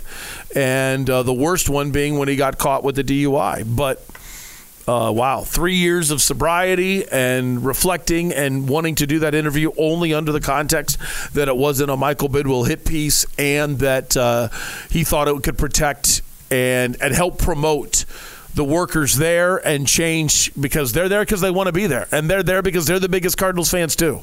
And so all of us think, hey, we care deeply about the Cardinals, but let's face it, football's an escape for a lot of us, you know? Let's take our real problems and push them to the side and only care about our team this weekend.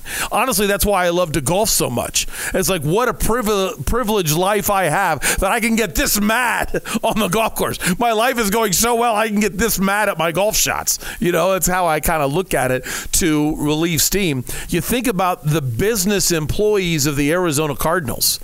Wow. I mean, they go into work every day and the entire mood of the office is partially set by whether people they have no control over succeeded on Sunday before. That's kind of strange. Then their whole job is hopefully to try to set everybody else up for success and to live vicariously through other people. That's not an easy job.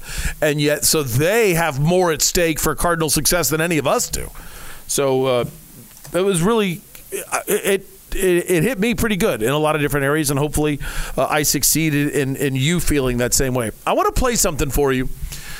There's an enormous debate going on in football, and I want to tell you, I have opinions about football that some people would consider very controversial and downright sociopathic, I bet. Some people will think I'm just a terrible person for some of my thoughts on football. But before I say those opinions, I want you to watch this. This is last night. Bengals a loser on the road at Baltimore. If you're listening to the podcast, Apple, Google, Amazon, Spotify, tune in. I understand you won't see it. I would love for you to join at least the basic level of WTSMTV.com. So if you miss it, any part of the show, you're always able to go back and watch it on demand. Because I think this is important, okay? Here is the tackle that possibly ended the season of Mark Andrews. It's a bad ankle sprain. Here we go. Andrews with the catch. And then when he gets tackled, that's called the hip drop, if you're wondering. The hip drop tackle. And now Mark Andrews limps off terribly, and he doesn't return for that game. And then after the game, there's a comment that's made by John Harbaugh that's saying that he thinks that was season ending, and we'll see what ends up happening. I bring that up to you in order for you to kind of judge that play on your own. In which, do you think that's a dirty play that needs to be taken out of the game? And what I mean by dirty play is the way people are tackling now, and the reason why it's called the hip drop. And if you could, Jeff, for your production, I don't know if you have the ability to do this because I don't know television production at all. Could you mute the sound and play that again? So there's no sound? Is that possible? Yes. Yeah, do me a favor and do that again. And let's really focus on, and hit it whenever you're ready. Let's really focus on the drop of the hips, wrap up tackle, and then do you see how the legs just fall and almost wrap around Mark Andrews? Okay? What the discussion is, that tackle might be taken out of the game. At some point, they might say that's illegal when you just drop your weight and you fall into the back of the legs of any ball carrier. It originally started with the horse collar tackle. You would grabbing the guy on the back of the shoulder pads. That's really not that big of a deal. It really isn't. It doesn't cause injury that you grab somebody on the back and as their runs go out forward, you yank them backwards, okay? Not the end of the world at all. The negative of the horse collar tackle is people would grab them and then drop their weight into the back of the legs of the receiver or the ball carrier. And now you're yanking them back and bending them backwards as you land on their legs. So they get bent backwards and you can easily tear a knee or an ankle. That was why the horse collar tackle was taken out of the game. A lot of people don't realize the horse collar tackle is actually legal to do on a quarterback when they're in the pocket. So if you ever flip out because you think a quarterback got horse collared, the question you have to ask yourself is, was the quarterback a runner? If they weren't a runner, it's legal. Because the reason why they didn't want to take that out is, imagine you're running, it's called running the hoop. So you're running around as a defensive end trying to get around the left tackle. And as you go around, you see the quarterback and you reach out and you grab him and you grab the back of his shoulder pads and yank him down. That's not a horse collar. And the reason why is because you want to be able to grab at the ball, and it's too hard to be able to grab and drop your body into the quarterback as you're being blocked. So they decided that's legal in that case. But if the quarterback leaves the pocket and you do that, now that's a horse collar. So it's legal inside the pocket, if you didn't know that. But that's why horse collars were taken out. Now there's a lot of strong talk that this play is going to be taken out as well. Now, here's my opinion that a lot of people won't like. Okay, that was Logan Wilson, by the way, if you're wondering, who made that tackle, wrapped up, and you can just see him drop his whole body, his legs just kind of, it's like you make your body limp, and then your hips just fall into the receiver's legs. He goes down. I accept a gladiator mentality to the game of football because of the financial situation. Some people think I'm a horrible person for saying that because I've seen the effects of CTE in the sense of reading about it. I know no one in my life that is close to me, played the game of football at any level, and I've ever noticed you might have some CTE issues. Now, when I say I've noticed, keep in mind, if you don't understand CTE, technically, the only way to be able to judge CTE is with a brain scan and dissection. But basically you can only tell for sure if the person's dead on whether or not they suffered from CTE. And it creates terrible mental problems going forward if you develop it. I know quite a few football players that I haven't seen with weird spouts of irritability that I don't already think is part of their personality anyway, things like that. So I want to tread lightly because this is a subject that is not my forte at all. But I believe we need to have strict safety protocols for young players as they move up the ladder.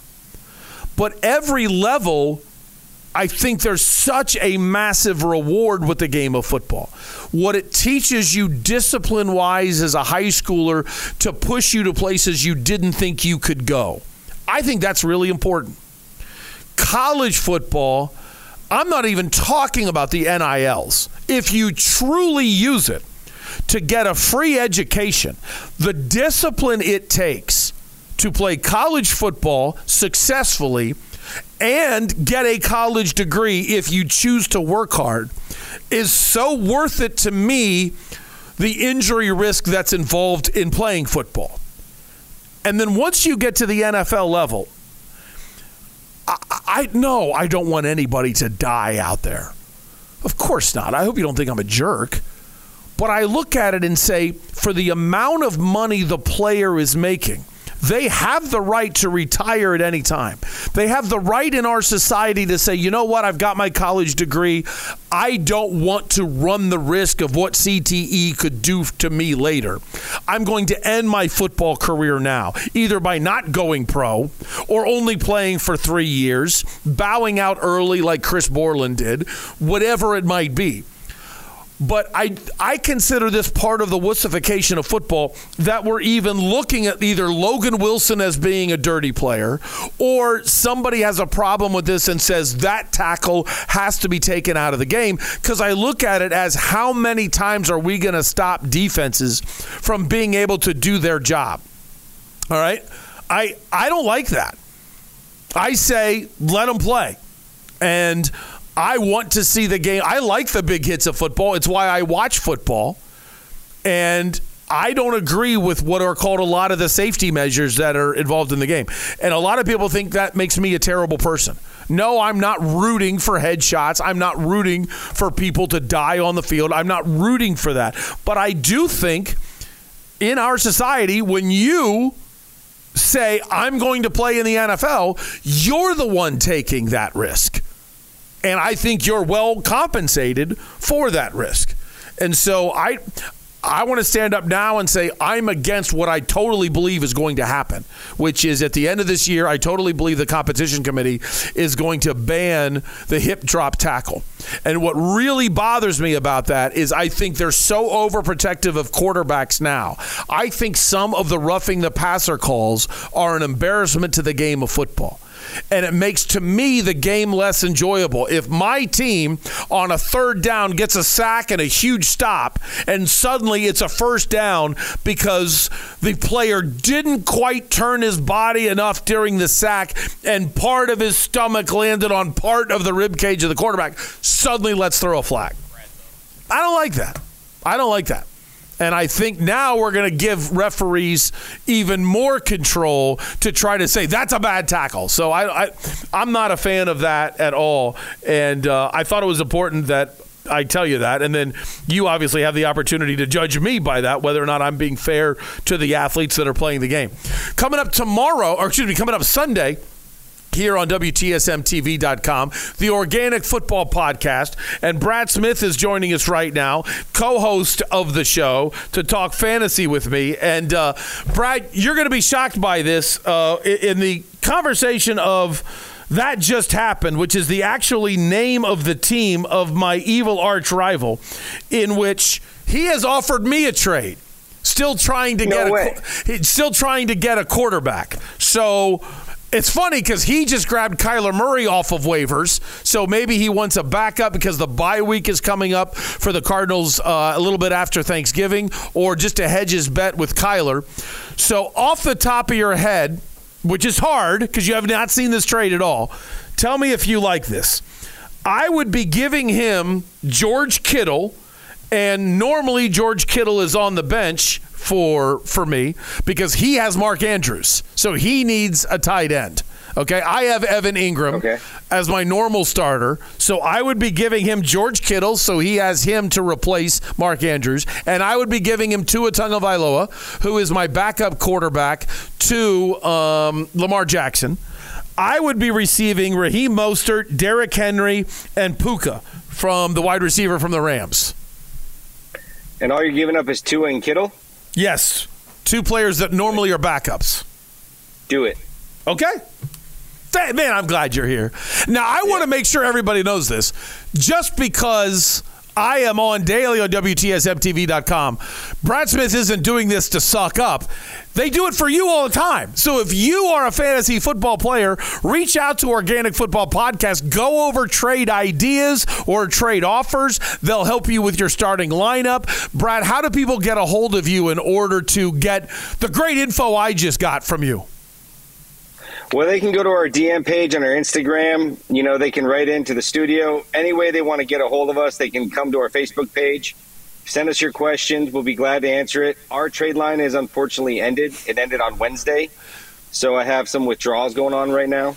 Okay. But yeah, so our teams are our teams right now. I feel like I've kind of built a good roster, and hopefully just everyone stays healthy. Because, I mean, if you watched last night, Andrews went out, Burrow went out. It looked like Jackson was about to go out. So those are some big-time injuries. Yeah. And, of course, I'm a guy with Lamar Jackson, so I'm a little nervous to give up Tua because what am I losing when his favorite red zone target is gone with Mark Andrews?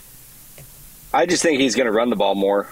But that does put him at risk to get hurt. So yeah, very good point. I'm getting ready to bring in friend Steve McCullum from the main event, but before I do, give me more. What's coming up on the Organic Football Podcast on Sunday?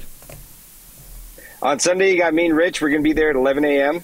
So 10 a.m. to 11 a.m. I'm sorry. Right. 1 hour before the shows, the games, and we're going to give you all your sits, your injuries, who you should start. Every last minute, even an illness can come in, and you got to get ready for that backup. And there's certain kind of strategies you can do. If you got a guy going early Thursday and he's a running back, have him start in your running back position. So in case someone gets hurt later, you have the flexibility to go running back or wide receiver. So there's certain things you can do, and we'll go over that on Sunday and kind of give you all the info. Great. Can't wait to have it. Sorry I'm getting rid of you early. I owe you a beer. And thanks for your time. And most importantly, I agree with you. So I thank you for your advice on the trade because I wouldn't have done it without you.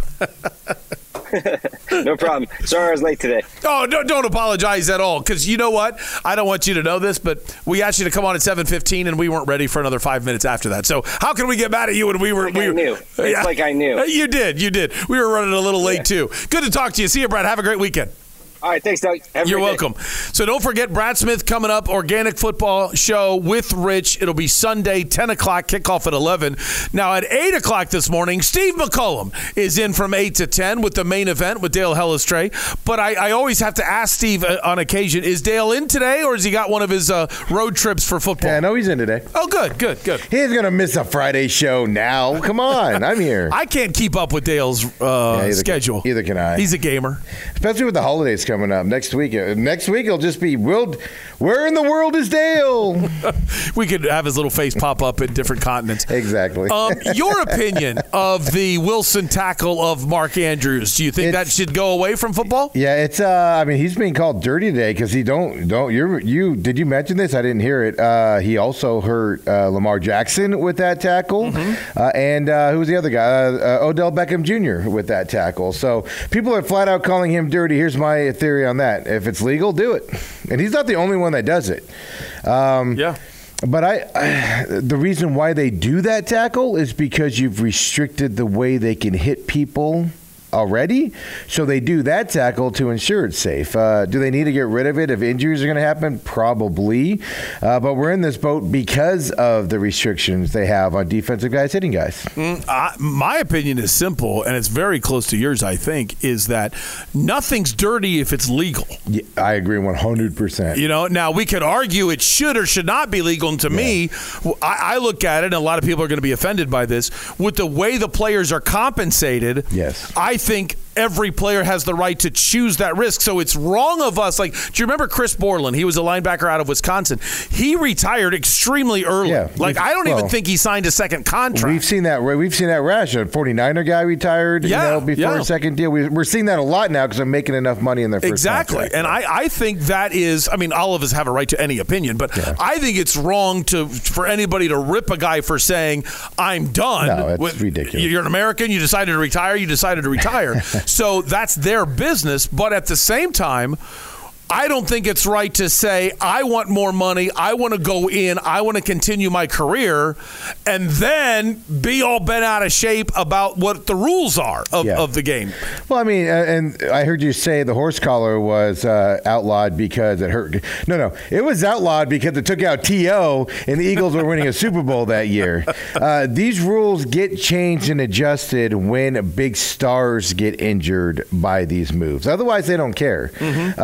And last night, was that just a typical Thursday night game? And this, NFL needs to get rid of Thursday night football games, in my opinion, because they're first of all, they're bad football.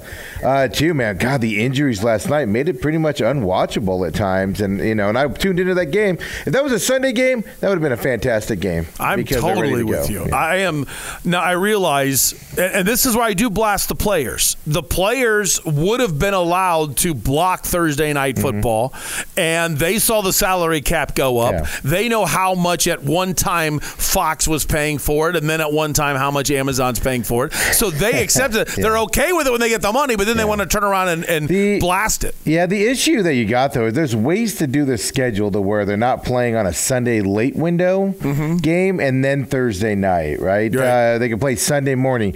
Or, give them go back to 2 bye weeks, and if you play Thursday night, you get the week off before and the week off after. It's not that hard to do to figure it out, but it's all about the money. The NFL had this vision of a really good football team against 2 great teams last night. It turned out to be an injury fest. It's funny you bring that up about the schedule because I've always had this beef. Number one, when it first started Thursday Night Football, they were kind of fair about it. They said every team's going to have a Thursday night game, deal with it. And then they tried to make that sound fair. And then they still butchered it because I don't know if a lot of people noticed this. Almost every year since Thursday Night Football started, when the Dallas Cowboys get a Thursday night game, it's always the Thursday night after Thanksgiving. Yeah. So the Cowboys still keep the tradition of a home game on Thanksgiving. Yeah. And then if you say, well, they had to travel just like every other team. Okay, but they did it after a full week. Yeah. They don't play on a short road week ever if you're the Cowboys. If it was about safety, the Kansas City Chiefs wouldn't be going what they're going through now. It's something like a -20 rest window, meaning the teams they play for the next 5 weeks have 20 more rest days leading into that game than they do. I didn't know that. That's really good. And Lou brought that to our attention actually beginning of the season when he said go under the 11.5, 10.5 that the Chiefs were for the season. And if this was about safety, we wouldn't be doing that stuff, right? It's not about safety, folks. It's about the NFL making money and they perceive it safety, and that's all it is. Yeah. Well, I'm really I don't know if this is part of your plan today, but I'm really interested in you and Dale getting into that as the former player, whether he blasts people like me who say, hey, go be a gladiator. You signed up for the money. I think I'm going to speak for Dale here. I think so. I'm gonna guess here, but it is going to be something I'm bringing up because I have the same play with Mark Andrews, and I actually wanted to ask him that question as an ex-player. So you're on the same thought process as me. But I have a feeling, and I'm just going to say this, and let's see if I'm right. I have a feeling he's going to be on the side of play as hard as you can, do whatever's legal, but we're all brothers out there. Meaning, hit the crap out of us, play within the lines. But at the end of the day, we're still NFL players. Treat us with respect. Meaning, don't go low blow. I think that's going to be his response. Because what's the difference? What's the difference between it's legal and don't do it? No, that's what I'm saying. If it's legal, By all means, do it if it's legal. We don't like it. We'll enforce it on the side. Take that rule or apply that rule? No more hip drops. No. What I'm saying is it's legal, so it's acceptable. It's our job to stop them from doing it. Yeah. What I'm getting at is he's fine within the context of the rule. Okay. Because then I think what he'll say, and I could be completely off base. It's weird since he's sitting next to me. It's a good build-up, though. But I think he's going to say that, but it's our job to enforce it. So if you take out a guy like that, we're going to come back at you. Yeah. But what I mean by we're still brothers out there, meaning we're still players, so we're not going to go and be dirty against you. Kind of like when players get dirty against the rules and do shady stuff, I think that's kind of where the line is drawn because we're all out there trying to earn a paycheck. I like that opinion, even though we don't know if he agrees with it. Yeah, we'll find out. Yeah. But I've heard that from players before. Like, hey, man, it's with the rules. If you do something kind of like baseball, right? You throw up and in on a guy. I hate when the referee, when the umpires get involved. No, let the players enforce it. And if they don't like it, you're going to know they don't like it because they'll respond and that type of stuff. And I think that'll be the opinion. But we'll see. I don't know. I'm guessing. I like throwing out a versus Vegas to you. And I admit, I'm not touching this game because I really do believe in a changed Kyler Murray, but at the same time, the Texans are on fire.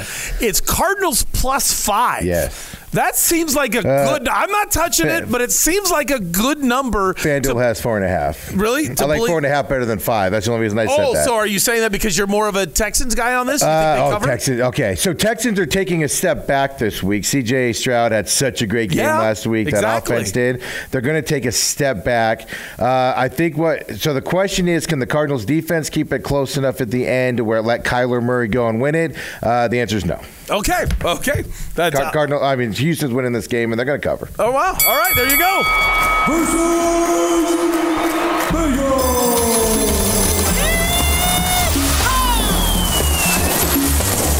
Today's Versus Vegas is presented by the guts of Steve McCullum and the lack of fortitude from me, because I'm not touching that game.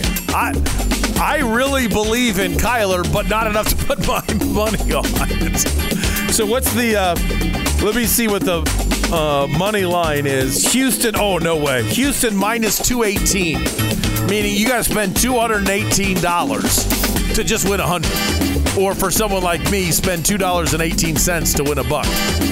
Would I spend $2? When I look at that, would I buy a beer for the Houston Texans in the hopes of getting a half a beer? No, I would not.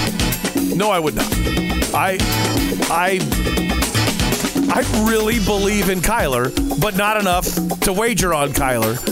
And I like what Steve said there. I kind of focus on a letdown from Houston when they're looking at a team as crappy as the Cardinals. But keep in mind, it's not the Dallas area, but it's still Kyler in Texas, and he plays very well in Texas.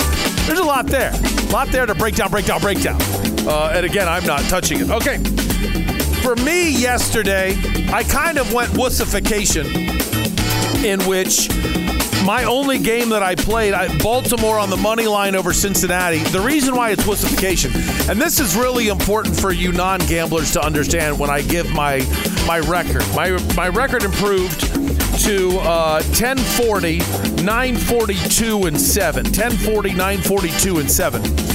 And the reason why a gambler rejects that openly, my record, is because, for an example, last night, I take the Ravens at -180. Well, a lot of gamblers will say, listen, if I'm betting money line all the time and just looking at my record, I'm going to do outstanding. That's not what's hard. What's hard is making sure you make money on gambling. That's all that should matter. So there's no way to know where I'm at financially when I just say, here's my record. The problem is I didn't know that when I started way back at the beginning of Doug Franz Unplugged in 2021. So therefore, I was like, well, I've already gone down this path. I'm not going to try to go back and remember what was the line, what were the units, blah, blah, blah. So I just started going with record ever since. That's why last night is a great example of that, is I won the game, but at -180, it's like you walk into a restaurant and they say, okay, the mozzarella sticks are $7. And you say, okay, I want the mozzarella sticks, but I want to pay $10 for them. All right, well, I still got the mozzarella sticks. It's kind of something like that. I hope that made sense and that was a decent reference. So that was yesterday's game. Today and over the weekend, I got a bunch. And that always makes me nervous when I have a lot because I'm on an incredible roll right now, if you didn't know. In the past 4 weeks, I'm over 60% of getting the games right. 60%. That's phenomenal. That's a real-life heater. So hopefully this heater keeps on going. The official number overall is I'm at 46-31 over right around my last 70, 80 games. So here we go. Detroit's on the back end of a back-to-back in which they had to go through customs flying from Canada to Detroit. I only care about the customs back end of a back-to-back, and Toronto's better than they are. So I love Toronto minus covering the puck line, minus 1.5 tonight at Detroit. On Sunday's game, I'm looking at the NHL. I don't know the line yet, but I don't care. I'm going to tell you now, take a look at this. Barring injury, Philadelphia is home against the Blue Jackets. The Blue Jackets will be on their third game in 4 days and on the back end of a road back-to-back. As long as the Flyers don't lose 4 guys the rest of this weekend, that is a no-brainer to me and as high as giving minus 2.5. So I'm taking the Flyers on this one easy, but admittedly, I might back out if there's a bunch of injuries over the weekend or something like that. But I wanted you to know that up front. I love the Flyers on Sunday. NBA-wise, love the Suns tonight. Suns have to cover 5.5. There's a chance it could be Beal, Booker, and KD. Even if it's not, I like them coming together and beating Utah tonight, so I'm going to take Phoenix minus the 5.5. LSU was upset by the University of Dayton in college basketball yesterday. And because of that, everybody hates LSU. LSU only has to cover 2.5 tonight against the University of North Texas. I love that one. I'm going to take LSU minus the 2.5. Wildcat fans, I'm with you tonight. 25-point spread against Belmont. I think we got that. I've never said we with U of A before. I'm a little embarrassed. I think you can do that, all right? When it's my money, though, I'm kind of cheering for it. So I'm going to take U of A wins 90-57. 90-57. Big-time blowout. I'm going to take U of A covering the 25 today. I like USC covering the 6.5 against UCLA. In football this weekend, they easily win by a touchdown. And Buffalo coming off their embarrassing performance on Thursday Night Football, but they get the extended bye, the mini bye, so they've been off for a week and a half. They're mad about the situation, and they're home against the lowly Jets, and it's only a touchdown spread. Love it.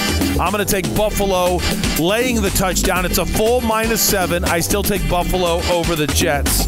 And that is my versus Vegas today. And that's your week of Doug Franz Unplugged, presented by Whirlwind Golf Club at Wild Horse Pass. If you have not done it yet, please show the love as a member of the Unplugged Army. Go to unplugged@whirlwind.com, unplugged@whirlwind.com. Jeff Weir Production, you're fantastic. I don't know how to say this any more clear. Even if you're not a golfer and you're thinking about it, it is the best deal in the city to play a premier course at dramatically reduced prices. It's almost like buying a season pass. You still pay for your golf, but you get it at the lowest rate if you're a Whirlwind Plus member. And they're going to have other functions as well that are invite only to Whirlwind Plus members. Unplugged@whirlwind.com. Hey, if you're hungry or you want to get a beer this weekend, great places. Bell's Nashville Kitchen, Scottsdale, right on Main Street, just a hair east of Scottsdale Road. The 100 Mile Brewing Company, Tempe Rural, Scottsdale Road, and the 202. And of course, Rosati's. You could go there as well at Ray and McQueen in Chandler. Burrito Express, great breakfast burrito. And Parker & Sons for your air conditioning. Have a great weekend. The main event's up next.